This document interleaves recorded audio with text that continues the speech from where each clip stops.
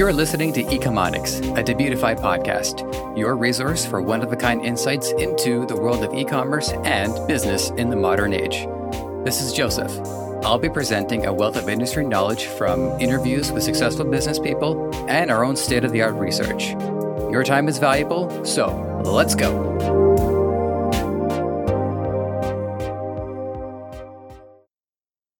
Good to have you here, my friends. Welcome back to Ecomonics, a Debutify podcast, the most comprehensive e-commerce podcast that's also perpetually at war with autocorrect. If you've been listening to these in order as I've been making them, surely by now you've realized the surface has been scratched. But we have yet to delve deeper into the depths where light is but a trickle above. Today, I'll be sharing with you 20 more definitions pertaining to e-commerce. And don't worry, plenty more where this came from. At this point in the journey of our show, we've talked to a number of great guests, well over 20, and many a term has been brought up in those as well. So if you've been consistently listening to each and every episode, you may have heard a few or all of these already. The way it works is as I write scripts and conduct interviews, I'll take down notes of terms to add to this. Basically, this script has been written from the moment I finished the last one a few months ago. So, ground rule, the glossary is a self-contained series. The only reason why a term isn't mentioned here is because it's been brought up in another glossary issue. And also, generally speaking, if I do an entire episode about a definition, it's probably not going to be brought up here. Probably. Ready? Let's do some learning. First on the list is Content Management System.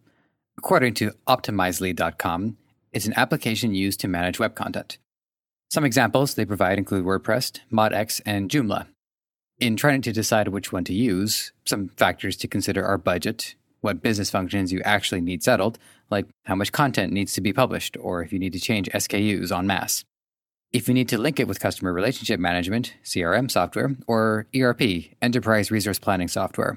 Also factoring in how easy it is to create content, since the people writing on the blog may be savvy, but not tech savvy. How many user groups as well as ranks there will be, if you have anyone from a junior copywriter to the CEO posting on it. If the platform is SEO friendly, for the most part, that's a necessity, but some might need it more than others. And lastly, how big is the developer community? A popular program that's not quite what you intended may win out if there's enough people lending their time and talent to the community. So, since I brought them up, CRM, Customer Relationship Management Software, includes programs like HubSpot, Zoho, and Oracle. Its job is to help manage customer data, support sales management, keep track of insights based on customer behavior, and give the staff ways to communicate internally, but also outwardly by way of official channels and social media. Then ERP, Enterprise Resource Management. Okay, defining this one is a bit daunting, but NetSuite.com took a crack at it. They ask you to consider all the different processes involved in running a business: inventory, order management, accounting, human resources, CRM, etc. ERP software ties all these factors and factories together. Some of these mentioned from ComputerWeekly.com are NetERP from NetSuite, Sage, and Microsoft Dynamics. Now, let's talk about Dynamic Creative, a Facebook feature. Dynamic Creative allows you to provide a set of assets including text, images, and video to Facebook, and then it'll mix and match these assets when presenting to the audience. The idea is, different people may want your product, but each person responds differently to creatives. So rather than manually testing each unique attempt, which could number in the hundreds if not the thousands, Dynamic Creative will serve the ads based on the customer data. Now we got year over year. It sounds pretty obvious, but whatever. It's where you measure results from one point of the year, say April, and then those same variables in preceding or succeeding years. Kind of a short one, so we'll make it a bonus. Now we have pay-per-click. According to the intentionally sparingly used Wikipedia, an internet advertising model used to drive traffic to websites, where an advertiser pays a publisher, which is usually a search engine, when the ad is clicked. Also a short one, but come on, I'm not made of bonuses here. Next up is Unique Value Proposition. According to CXL.com, this is the selling point of your good or service to help customers decide on yours over your competitors. The three main factors to a strong UVP are relevancy, how effective it will be on your customers' lives, quantified value, the specific benefits, and differentiation, the parts that separate you from your competitors. It should come up pretty early on, like right when customers visit your site. So here's an interesting one. Not to denigrate any of the other ones here, but anyways.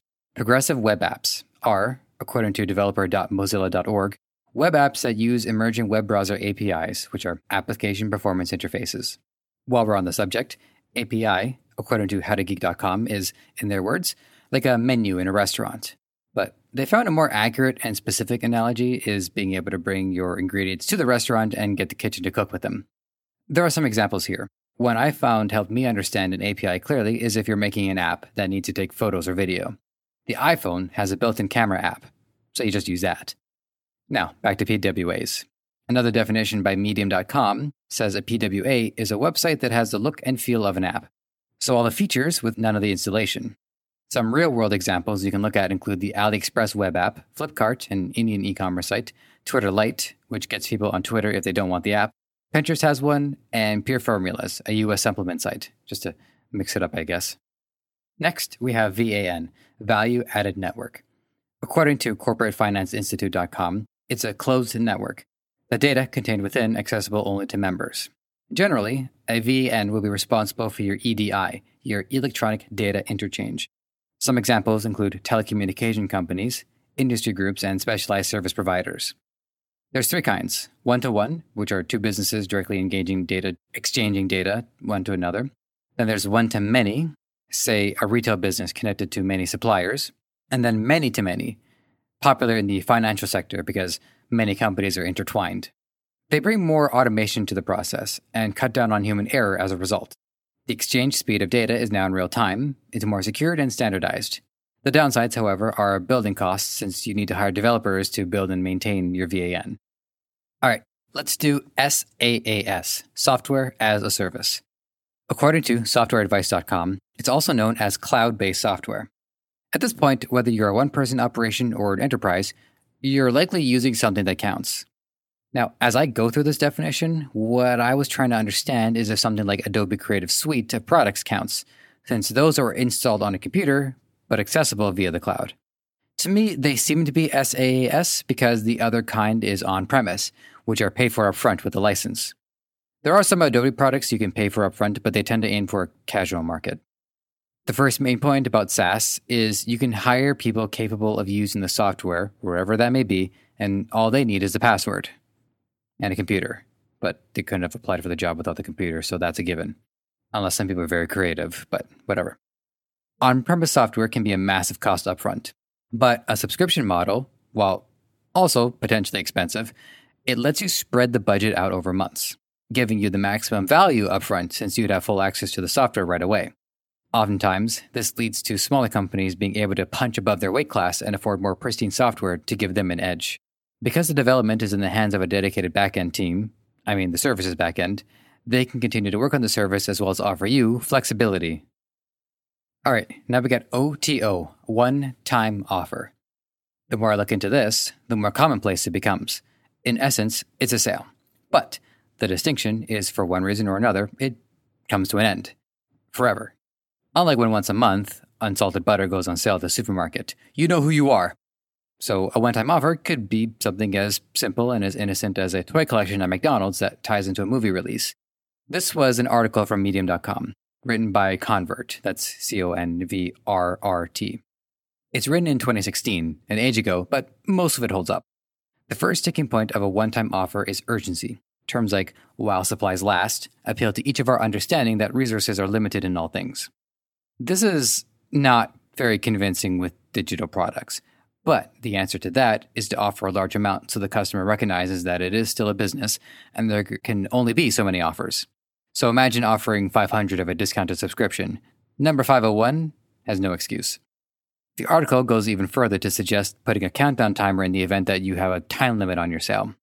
The second point is regarding bandwagoning. I'm tying into the 500 people signing on. So I guess if all my friends and family sign on to HBO because they're getting into Game of Thrones, well, I'm going to avoid watching it, but that's because I'm a contrarian. You get the idea. The third is price anchoring, which, by the way, funny how within this we're getting a bunch of bonus definitions. Anyways, price anchoring is giving customers a frame of reference so they know they're getting a good deal, or at least they think they are. Not that they have any reason to doubt it, right? It's one thing to provide a short-term offer. It's another to compare it to other active offers or what the price would be on the regular. The final point is that your email subscribers will be some of your best customers, since they know what value to expect typically. Next up is digitally native vertical brand, which I bet is almost everyone here. I really should just say everyone, but I'm a hedger of bets. A DNVB is a brand born and raised on the internet. While many businesses have transitioned where necessary to online, or capitalized on it, integrated into their business, however, many large and successful businesses of today are as such because the internet is baked into their DNA from the beginning. It encapsulates much of what we discuss on the show. But I guess the most key element to the definition is that it's entirely in control of the product it sells, be it dropshipping or wholesaling. At first, I did think Amazon counts as one of them, and according to Medium.com, there are similarities, but DNVBs build their brand based on the passion and reverence they have for their product, usually just the one, or just the one set. Medium.com points to a few key elements such as transparency, authenticity, and premium service. Some of the brands, all of which have been mentioned before, are Bonobos, Warby Parker, Glossier, and Casper. The difference is, of the 17 or so products in my place right now I got from Amazon, I don't have a Kindle, so I don't think of any of them as Amazon products. But I also don't have a clear connection to the brand that sold them to me through Amazon. Whereas as I type my scripts out and look at the one compressed gloves on my hands, I recall them more vividly. So this next one I was confused by. I could swear that it was patent interrupt, like patent pending, but it's not. It is pattern interrupt. I searched like pretty hard to try to find somewhere where it would say patent interrupt. So you can do a Google search where you put the word into quotations. So quote, patent interrupt, end quote. And yeah, the top 3 hits on the most powerful information database known to the public were unrelated. They ended up in the search because it was patent, interrupt. I did find one instance of it related to e-commerce, and I quote, "This could be introducing a color or font that is not seen in the brand guidelines because we know it will cause a patent interrupt on social media." So that was probably like the transcriber heard patent when the word was pattern, which is how I got into that mess too. So anyways, a pattern interrupt is an attention getter. One of the ones that I was taught by my mentor Ricky is to use a capital on each and every word in an ad. In this way, the pattern is what we're used to. So anytime another word for it would be scroll stopper. Anything that gets you to break from your pre-established pattern would be something along these lines. Another example would be a sales call. You're minding your own business and somebody calls and tries to tell you that your website needs an upgrade. Let's now talk about RLSA, remarketing lists for search ads. A Google Ads feature that lets you customize your ads and bids based for visitors who have already visited your site. Essentially, you would want to use one set of ads to try and capture people's attention, but you wouldn't want to use the same ads for people who are already aware, are you? RLSA lets you hone content specifically for them. In the same way a salesperson who recalls the previous customer would want to pick up where things left off. This, by the way, is from support.google.com. The 2 ways to strategically deploy this is A, to optimize bids based on behavior, like increasing your bid for people who are recent visitors, giving you more time to be on their mind, and B, to use keywords you don't normally bid on in case you need to tweak your strategy to get their interest again. Next, we have a product listing ad. It's a Google ad format that features images of products. According to mobilemoxie.com, products are uploaded to Google by way of an XML feed, which stands for Extensible Markup Language. It's sent to Google Merchant Center. Now, I search things on Google a lot, and I'm sure you do too. But only having learned of this for the first time, I went and typed in tires on Google. Why tires? Because I wanted to throw the algorithm off as much as possible. Looking at it at full page on a desktop, the carousel had 6 ads, rows 3 by 3, and I'd say it rounded out the page nicely. I clicked on one of the links and it goes to the website. But in order for these to get you to Google Shopping, you'd have to be dissatisfied with all 6 top hits and want to delve more into the list. Here is fast-moving consumer goods, FMCG, characterized by Investopedia as products that sell quickly at a relatively low cost, also known as consumer packaged goods. They're in high demand, so you don't expect the product to last long on the shelf. To compare to a slow-moving good would be something like a fridge, which lasts a long time and doesn't expire. The article goes into detail to say that there are 3 kinds of products in general: durable, non-durable, and services. I did think there'd be a word that fits more than non-durable, but fragile, flimsy, delicate, brittle, and decrepit are all not palatable marketing terms, so I digress. Durables have 3 years shelf life. Non-durable, less than 1. Services are, well, services. FMCG fall into non-durable, since they're consumed right away and don't last long. You can picture plenty of items that go into this category. But here's the full list. Processed foods, prepared meals, beverages, baked goods, fresh/frozen or dry goods, medicines, cleaning products, cosmetics and toiletries, and office supplies. In regards to e-commerce, the market has largely been dominated by non-consumable goods, durables, and entertainment products. However, as we've seen, the FMCG e-commerce market is growing in demand. And rather quickly too, I might add. And I'll touch on consumer packaged goods for a second. It is a highly competitive market, seeing as how products in this line are always going to be something people need more of. Food, drinks, clothes. Investopedia put tobacco up on the list right next to these. Sure, why not? Let's do CLTV next. Customer long-term value. According to blog.hubspot.com, CLTV is a critical metric since it's by design, emphasizing forward planning. It says, and I quote, "By measuring the CLTV in relation to the customer acquisition cost, or CAC, sometimes referred to as CAC, but I don't really like that. That's just me. Which is what you need to spend in advertising and sales to acquire their business. Companies can figure out how long they need to recoup the investment required to earn a new customer. For instance, the cost of sales and marketing. The two main ways the article recommends improving the CLTV are customer satisfaction and retention, which are accomplished through quality customer service and a product they're not keen to replace with another or stop using altogether. The key takeaway is that you don't need to market to customers already buying from you, so retaining them is how that investment pays off in the long term. They also provide a 5-step calculator to figure out what the value is, and they use Starbucks as an example, so thankfully we, can understand it. Step 1. Calculate average purchase value. So, if a customer spends $5 on a cup of coffee, but they come into the shop 3 times a week, they then compare that to 4 other customers and how much they spend per week. Add that average together and then divide that by the number of customers. Step 2 is to calculate the APFR, average purchase frequency rate. This is specifically regarding the amount of visits. So across 5 people, the average might be 4.2 visits. Step 3 is calculate the average customer's value. Examine all 5 customers one by one, multiply average purchase value by purchase frequency rate. Average those 5 calculations together to get the customer value. Number 4, calculate the customer's lifetime span, which the article presumes from their own source, Kissmetrics, that it'd be 20 years. Final step, multiply ACV by 52, because 52 weeks are in a year, more or less. Then multiply by customer lifespan value, which is 20 years. The amount they came back with was $25,000 over 20 years per person.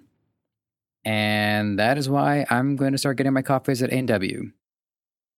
An important term, and one that you only get one of per company, is an IPO, Initial Public Offering. According to MVP of the Day, Investopedia, an IPO is when a company offers shares of a private corporation to the public in a new stock issuance. This is where the company seeks to raise funding for their business through public investors. Often, businesses will already have funding from private investors, and this is where those private investors are going to want to see some returns on their investments. Private investors are people more closely tied to the well-being of the company, families, the creators, angel investors, and venture capitalists.